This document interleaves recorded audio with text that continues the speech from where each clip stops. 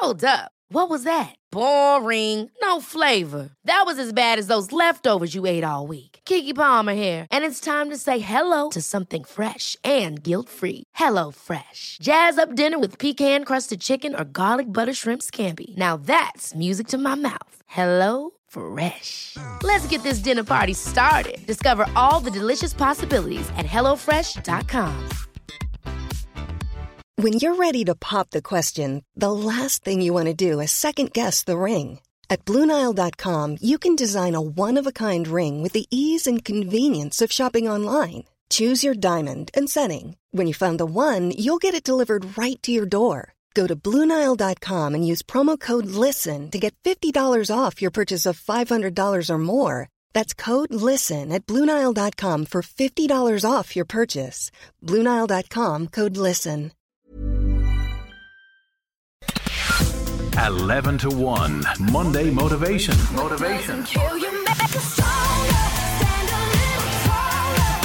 LMFM. Resilience, hardworking, ambitious, strong leader. I could go on here. These are qualities I would use to describe this week's Monday Motivation guest. She started out her career in Woman's Way as a journalist before moving to PR and eventually right here to LMFM. And she, along with her husband, set up a hugely successful communications company working with Ireland's most influential leaders and senior management teams. She's author of Perform as a Leader and also Without You Living with Loss. She's in demand keynote speaker. She's a very much supporter of Women for Election and proud mum of 4 children. You'll have heard her here on LMFM radio very, very recently, taking the hot seat for Michael Reid, which is not an easy job, I'll tell you. Orla Carmody, you're so welcome to 11 to 1 for our Monday Motivation this week. How are you doing? Lovely to be with you tonight. Just reading that CV is like, you know, so impressive, and I'm only scratching the surface of it. But take me back to when you were younger. You always wanted to get into sort of media and communications, didn't you? I did indeed. And you're saying it's an impressive CV. That's because it's a long one. I've been around the houses a long time now and very conscious of it more and more. So yeah, I wanted to be in media.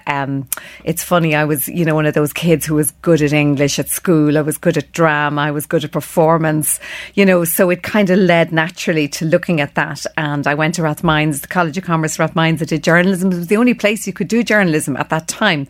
And they took 20 kids every year, and you felt really special to be selected to one of those places. And a lot of the kind of the very well-known people you'd know now on RT and that would have been, you know, around Rathmines, College of Commerce at the same time I was. It was really a really good training ground to get you started in the world of journalism and media. And I think I've worked in communications all my life, although it's been different iterations of it.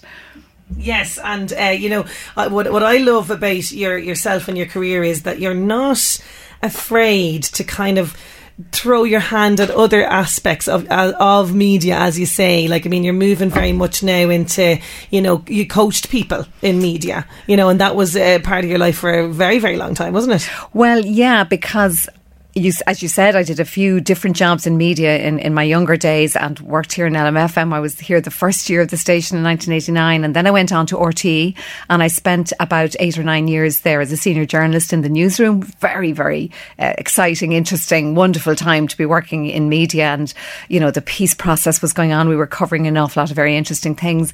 But at the same time, I had 4 babas. I had 4 small ones. So I had 4 under 5 at one stage. And by the end of the 90s, at that stage, sort of 97, 98, I had 4 small kids. I was running in and out of the RTE creche with them and trying to manage the whole thing. And I thought, you know what, I need to take a few years out as a mum. I need to just spend some time with my kids.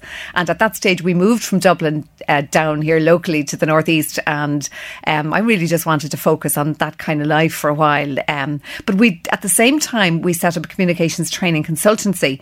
So I suppose while I was at home with kids and I was very much full-time and a mum, I still had an interest because I was a director of the company and Gavin was building it, my husband, and I was keeping an eye on it, and I was involved in a few other companies as well. So I always had an interest in business, and the communications training business then was so useful to me because when the kids then began to get a little bit up and running, I was able to start working maybe 1 day a week, and then kind of became 2 days a week, and I built back into it again. And it was very much supporting other people when they were going out on media and supporting them with training and development.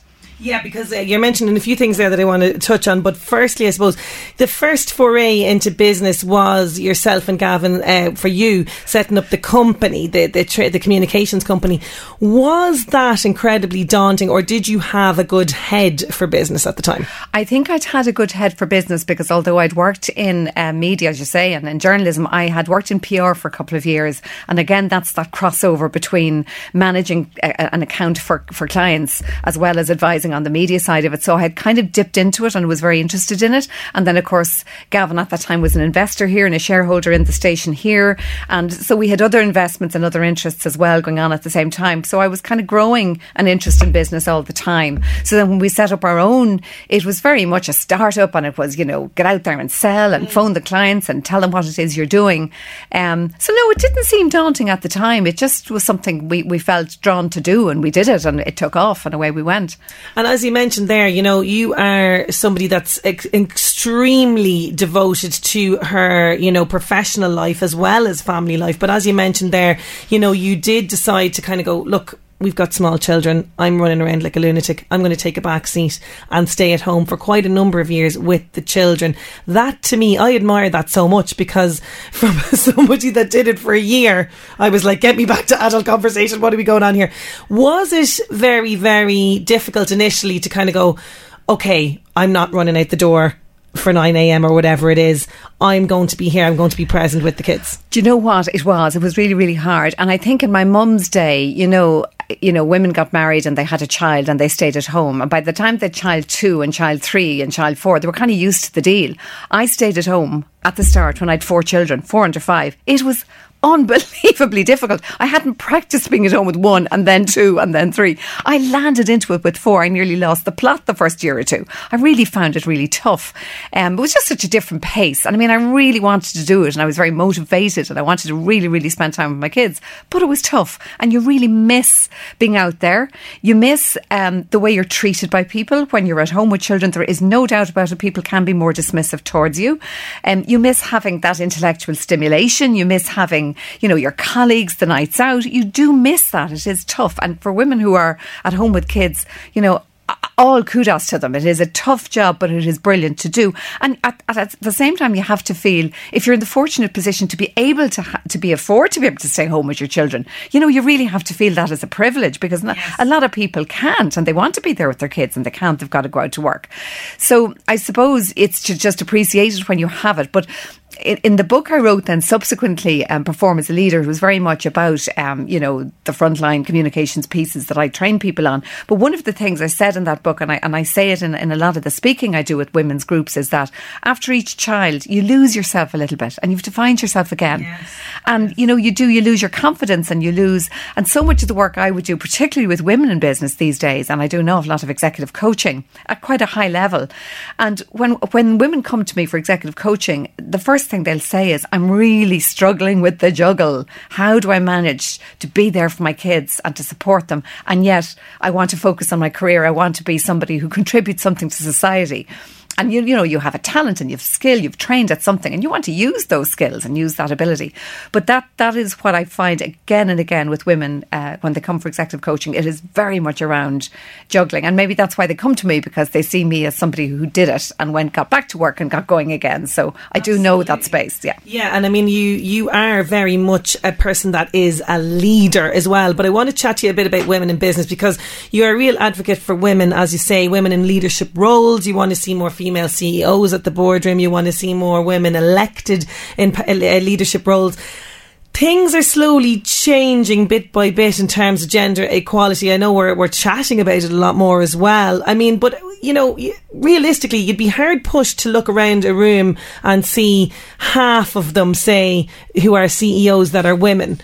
Does that frustrate you? How do you feel about that situation? Yeah, I think we've come an awful long way, but I think we've still a long way to go. And I did a big piece of work recently for a bank, and it was very much about how women see themselves throughout the course of their maternity, their pregnancy, and their return to work. And this is a huge thing. In businesses now, right up to middle management level, 50% of the employees are female. Of those, probably 30-40% at least will want to have children at some point. And And we have to make it much more front and centre to everything we're doing in our working lives nowadays and make it much more normal. And there was a very interesting study done by DCU, and they talked to all of the big companies about what is the experience of maternity leave and returning after you have a child. And they found that one of the key findings of the study was that the attitude of your immediate superior at the moment you say, I'm pregnant, I need to go on maternity leave, will impact not only how you conduct yourself throughout your maternity leave, whether you return to work, but will impact on your career as a woman going forward.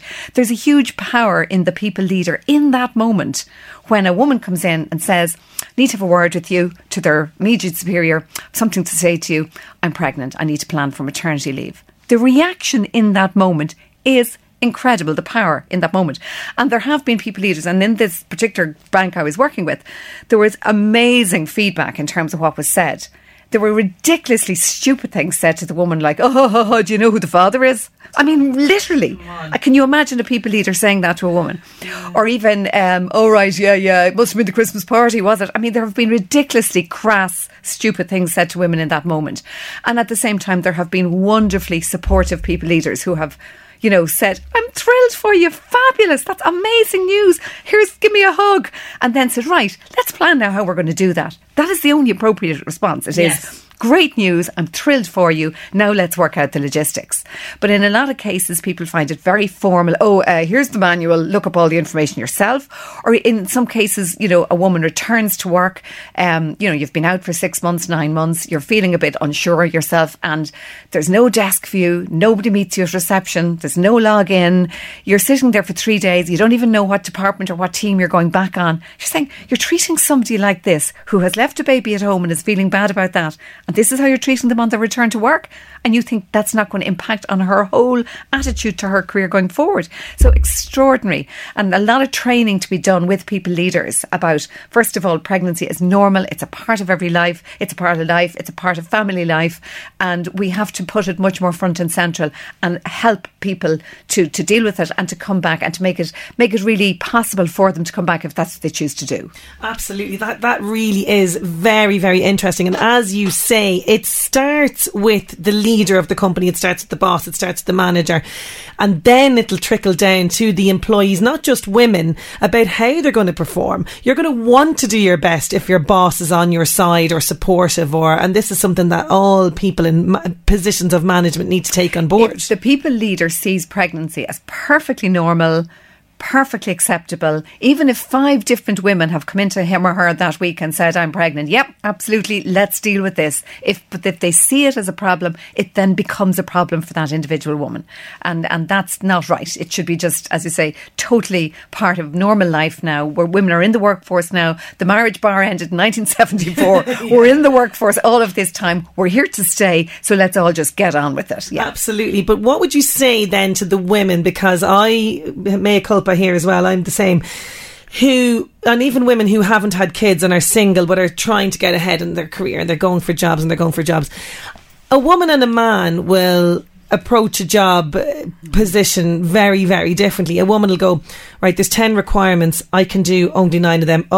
Having a hope. A man will say, I can do 2 of them, and he'll go, great, give me the job. What is wrong with us? Are you able to help people in that situation to rewire? Yes. Yeah, confidence is a huge part of it. And funnily, a previous study I did with another financial institution a few years back, it was on that whole thing. I worked with a whole range of middle managers, and we did a whole lot of we facilitated workshops and discussion groups around what prevents people going forward for promotion.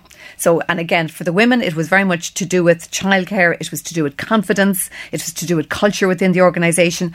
But it very much, as you say, the confidence piece is around that thing of, have I got all the competencies for this particular job? There's 10 competencies being advertised, and a woman might look at that and say, I don't have 2 of them, I better not go for the job. And a guy sitting in the next partition will say, I've 3 of those competencies, you know what, I'll give it a lash. And he might end up getting the job. And, you know, in management terms, they can only promote you for the job if you put yourself forward for it. You've got to self-select. You've got to put yourself forward. You can't be deciding when the job is advertised, I'm not suitable or I'm not qualified for that job. Imposter syndrome is a big thing with women as well. Men will tell you they suffer from it as well. But when you do get into a role and you've gone for that interview and you've put yourself forward and you get it, then there's a kind of a panic that sets in after a few months. And again, a lot of the people I coach, men and women, it's very much around that thing of imposter syndrome. I'm in this big job now for 6 months. I really need to start delivering. Help. Am I doing as well as I should? And very often through coaching, you find that they just discover, I'm actually much better than I thought. It's a confidence developing thing. Coaching, and it's executive coaching has become a real thing now in the workplace. And it's great to see that happening, that companies are prepared to pay for coaching for their people to support them. And it's not about, you're broken, we need to fix you. If somebody thinks that that's what coaching is, it's not going to work. It has to be, you have to see this as me time. It's my sounding board. It's a time for me to work with a professional, to work through stuff that may be blocking me, to clear the blockages to get me to go forward. But so many of them who come to me, it is about that thing of imposter syndrome. Am I good enough? And we do a lot of exercises around confidence developing. I do one exercise that always goes down brilliantly with people, and it is where you hear another voice in your head. I ask a whole series of questions to the person and they answer the questions, and it's kind of a writing exercise. They write it out. Then you pick your key influencer. Who's the key influencer in your life? Was it your mum? Was it that lecturer who was brilliant back in the day as teacher? We all have somebody who believed in us and said, yes, you're going to amount to something. I know you are. That person in your life, in your past.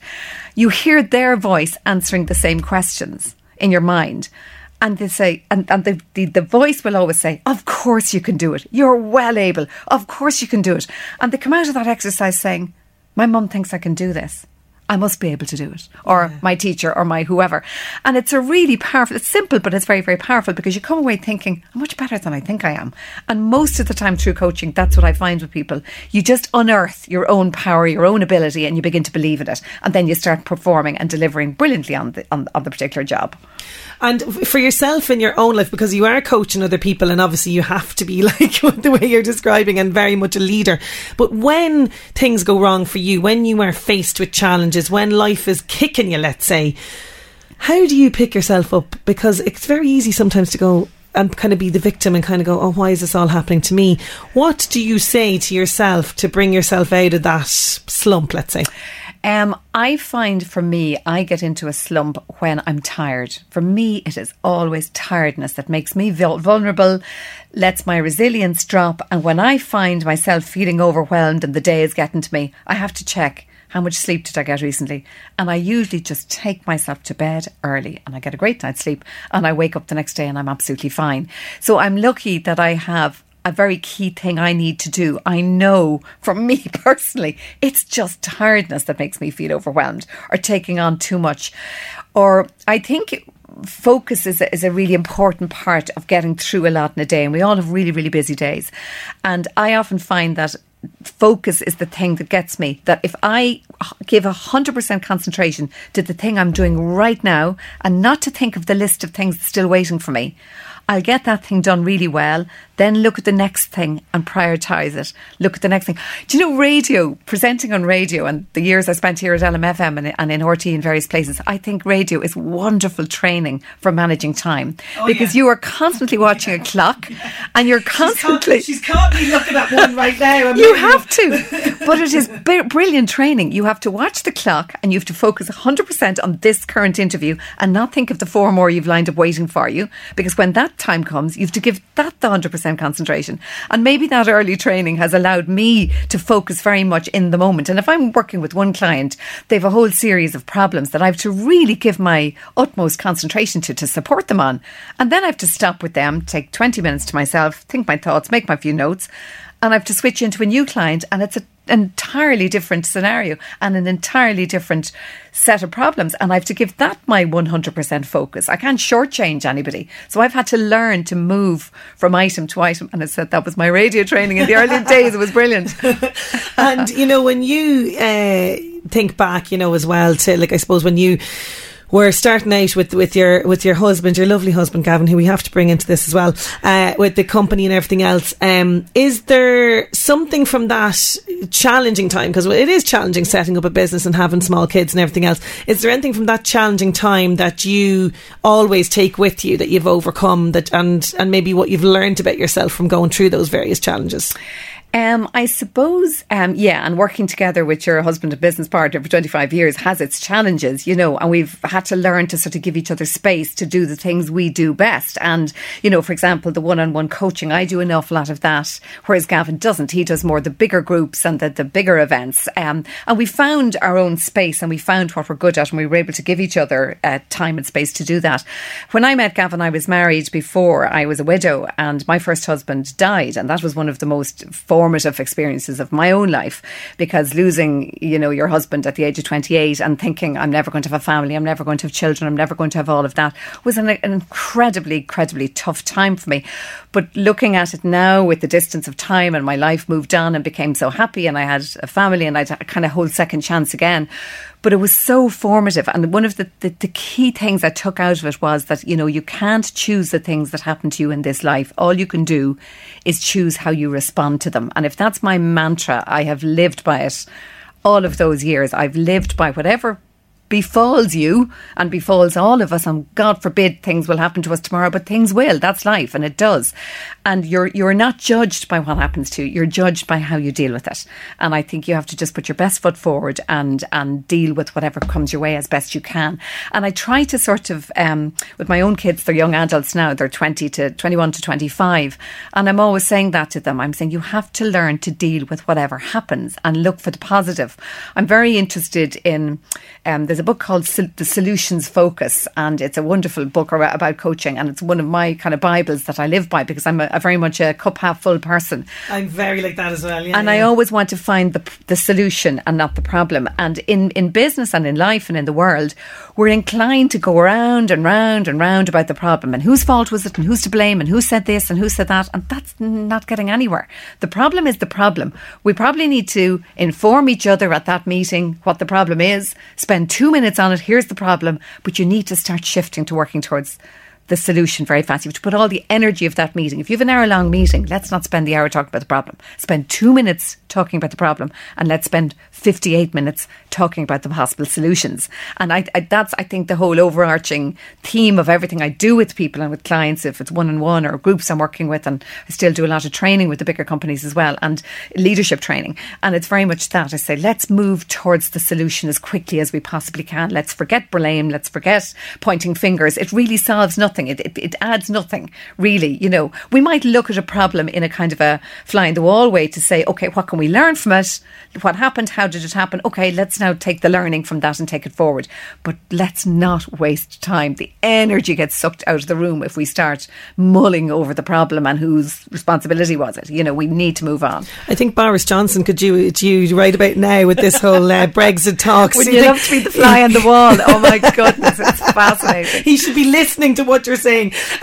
But I always finish up Monday Motivation with asking kind of similar questions towards the end, and people like yourself who are successful in not only in business but in their personal life have a very specific morning routine, I think, and I always am eager to know, what is your morning routine, and can you share it with us? My morning routine is coffee first. Coffee. Just don't talk to me till I've had my coffee. And the family know this well. My husband knows this well. just give me my coffee. I just need a really strong coffee. And my little indulgence is I put a little bit of cream in it. A little drop of cream in your coffee in the morning rather than milk. It's gorgeous. It just sets me up for the day. And then I come back upstairs and I plan my outfit and what I'm going to wear. And I think about what client I'm going to meet. And I do my makeup and do all of that. And I do a few stretches. I like to do a few stretches in the morning just to loosen up. I'm not a yoga fiend or anything, but I just do a few to kind of wake myself up and wake the body up. And really that's it. And then get up and put your best face on. I like putting my makeup on and get your best face on, get your hair nice and head out for your day. And have a spring in your step going out in the morning. I like to feel focused for my day. Who am I meeting today and how am I going to help them? In my work now, as I said, I've gone so many iterations of the whole media and communications thing. But now, because I'm focused very much on executive coaching, it's very much about giving back. It's very much about me working on somebody else's issues and helping them achieve a bit of clarity with it. And that's a really wonderful feeling. You just come away every day feeling you've made a difference to somebody. And I love when a client leaves having spent an hour with me and they say, oh, I feel so good, I just love spending time with you. And I go, yes, I'm doing my job right. And for people out there who want to maybe get some coaching from yourself, how can they get in touch with you? Well, they can look at on our website, gavinduffyassociates.com, where there's a coaching page on that. I mean, obviously there's lots of other things we do in training and development, but I have a coaching page on that. And if anybody would like to go on there, they can find me. And I'm on Twitter, I'm on LinkedIn. Please connect with me. I'm very visible on social media. I love it. So I'm easy to find. Brilliant. Well, listen, Orla, thank you so much for coming in and giving us much needed Monday motivation. We'll take on board a lot of what you've said there, but thanks a million. My pleasure. Lovely to be here. Planning for your next trip? Elevate your travel style with Quince. Quince has all the jet-setting essentials you'll want for your next getaway, like European linen, premium luggage options, buttery soft Italian leather bags, and so much more. And is all priced at 50 to 80% less than similar brands. Plus, Quince only works with factories that use safe and ethical manufacturing practices.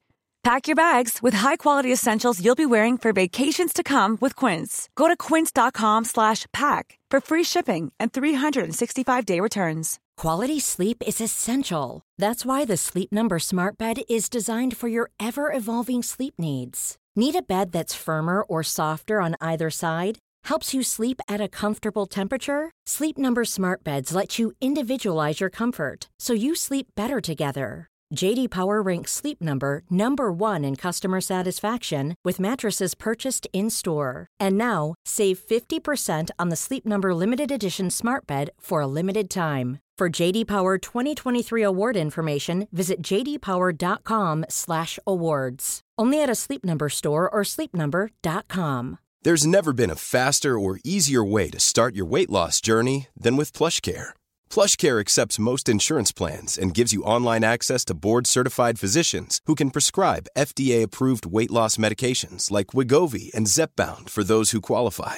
Take charge of your health and speak with a board-certified physician about a weight loss plan that's right for you. Get started today at plushcare.com/weight-loss. That's plushcare.com/weight-loss. plushcare.com/weight-loss. Planning for your next trip? Elevate your travel style with Quince. Quince has all the jet-setting essentials you'll want for your next getaway, like European linen, premium luggage options, buttery soft Italian leather bags, and so much more. And it's all priced at 50 to 80% less than similar brands. Plus, Quince only works with factories that use safe and ethical manufacturing practices. Pack your bags with high-quality essentials you'll be wearing for vacations to come with Quince. Go to quince.com/trip for free shipping and 365-day returns. Hi, I'm Daniel, founder of Pretty Litter. Cats and cat owners deserve better than any old-fashioned litter. That's why I teamed up with scientists and veterinarians to create Pretty Litter. Its innovative crystal formula has superior odor control and weighs up to 80% less than clay litter. Pretty Litter even monitors health by changing colors to help detect early signs of potential illness. It's the world's smartest kitty litter. Go to prettylitter.com and use code ACAST for 20% off your first order and a free cat toy. Terms and conditions apply. See site for details.